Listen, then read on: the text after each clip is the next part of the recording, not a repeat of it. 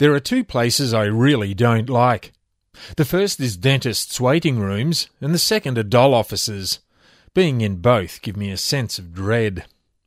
In the dentist's waiting room, I begin to sweat a little and my knees begin to ache. I imagine the huge, really, really big needle that will be plunged into my gums and the way in which my jaw will ache for a day or two afterwards. I imagine the recurrence of the dreaded dry socket, which is even worse than toothache. In the end, I submit to the procedure and put up with all the uncomfortable processes required. When it comes to the Dole office, similar feelings of dread are evoked. Earlier on this year, I found myself waiting in the queue at a Dole office as I signed up to receive the infamous welfare benefits our society grants on those who are in hard times. Out of necessity, I booked in to sign up and duly attended the appointment. I found my way to the office, and when I entered, I felt like turning around and walking straight back out. The last time I was on the Dole was when I was in my teens, fresh out of high school and looking for an apprenticeship. How times have changed. In this age of accountability, I had to bare my soul to the customer service officer and give over the most intimate details of my private life. I had to sign a document that described in detail the penalties that applied should I give false information, regardless of whether it was by way of oversight or deliberate. For what seemed like forever, I sat as a barrage of questions was fired at me. I was asked how I'd lived without income, savings, whether I'd looked for work, yes, whether I'd travelled outside Australia, no, if I had any bank accounts other than the ones I had declared, no, and on it went. I was also asked to sign a mutual obligation form that outlined the obligation I had to diligently look for work and the ways in which I would be penalised for not doing so. I was also given a work diary which I had to fill in each fortnight, detailing the jobs I had applied for. I was also given a form that I had to fill in every 2 weeks and return to the Dole office so my benefit could be processed. Don't get me wrong, I can see the need to ensure that people who are claiming benefits are checked and that we are grilled in order to ensure that our claims are in no way just an easy way out.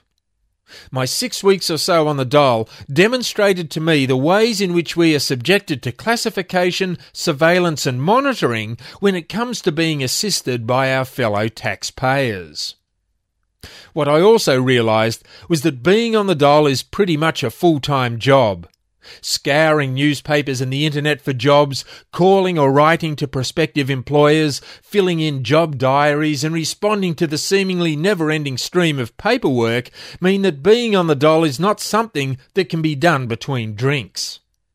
Thankfully, that short period of being subject to the constant threat of penalties is over.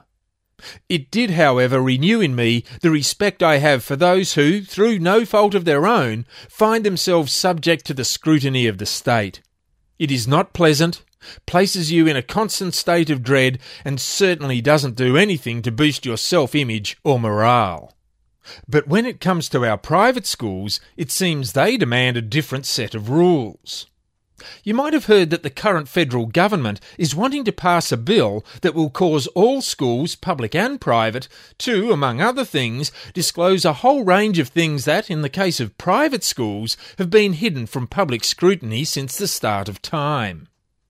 Of interest to me, in the current context, is the fact that the schools will have to disclose all sources of funding in a new format for annual reports. Gillard, the Federal Minister for Education, says that such disclosure will usher in, quote, a new era of transparency, unquote, and make it easier for parents to make informed choices about their children's schooling. Yet, the private schools, who stand to get twice the funding of the public schools, are balking at opening up their books. So, I ask you, is it fair that the poorest have to subject themselves to scrutiny while the wealthiest do not? Evidently, it is fair. It is worth noting that most of the wealthiest private schools in this country are associated with religious organisations. Anglicans, Catholics, Baptists, Uniting, Presbyterian, Orthodox, Jewish and other faith-based schools account for the majority of private school providers. The non-Catholic ones want to disguise themselves behind the independent label, yet it is apparent they should really be called non-accountable schools. It's also worth noting that under the much maligned Australian Constitution, there are clear declarations about how the state should not fund religious bodies, which obviously includes their schools. However, these declarations are ignored by successive governments seeking to curry favour with their serious money backers. Another thing worth noting, as our government seeks to inject $28 billion of our hard-earned into the private school system, is that the so-called Australian Curriculum Assessment and Reporting Authority will include only government-appointed bureaucrats and private school nominees. I suggest it should be renamed the Australian Private School Fundraising Authority. With no public school representatives allowed on it, how will the government know what the true state of public education in this country is? Like dentists and Dole officers do to me, the thought of private school money having to be accounted for sends shivers up and down the spines of the elites. Unlike me and many others, when it comes to their spending of our money, they do not have to sign forms, attend job appointments, fill out activity diaries, or in any way stand accountable for putting out their hand for a hand up, as if they need to anyway. I'm all for choice, and all for assisting those who need a hand when times are tough. I even support dentists who provide good care, even if I try to avoid them at all costs. But when it comes to my taxes being spent at a 2-to-1 ratio to save the already wealthy from the ramifications of their choices, I think there is something seriously wrong with our system. I suppose the wealthy are just as nervous about having to disclose how they maintain their lifestyles as I am about saying when the person in the white jacket with the big needle asks me to open up, or when the customer service officer asks me to sign here.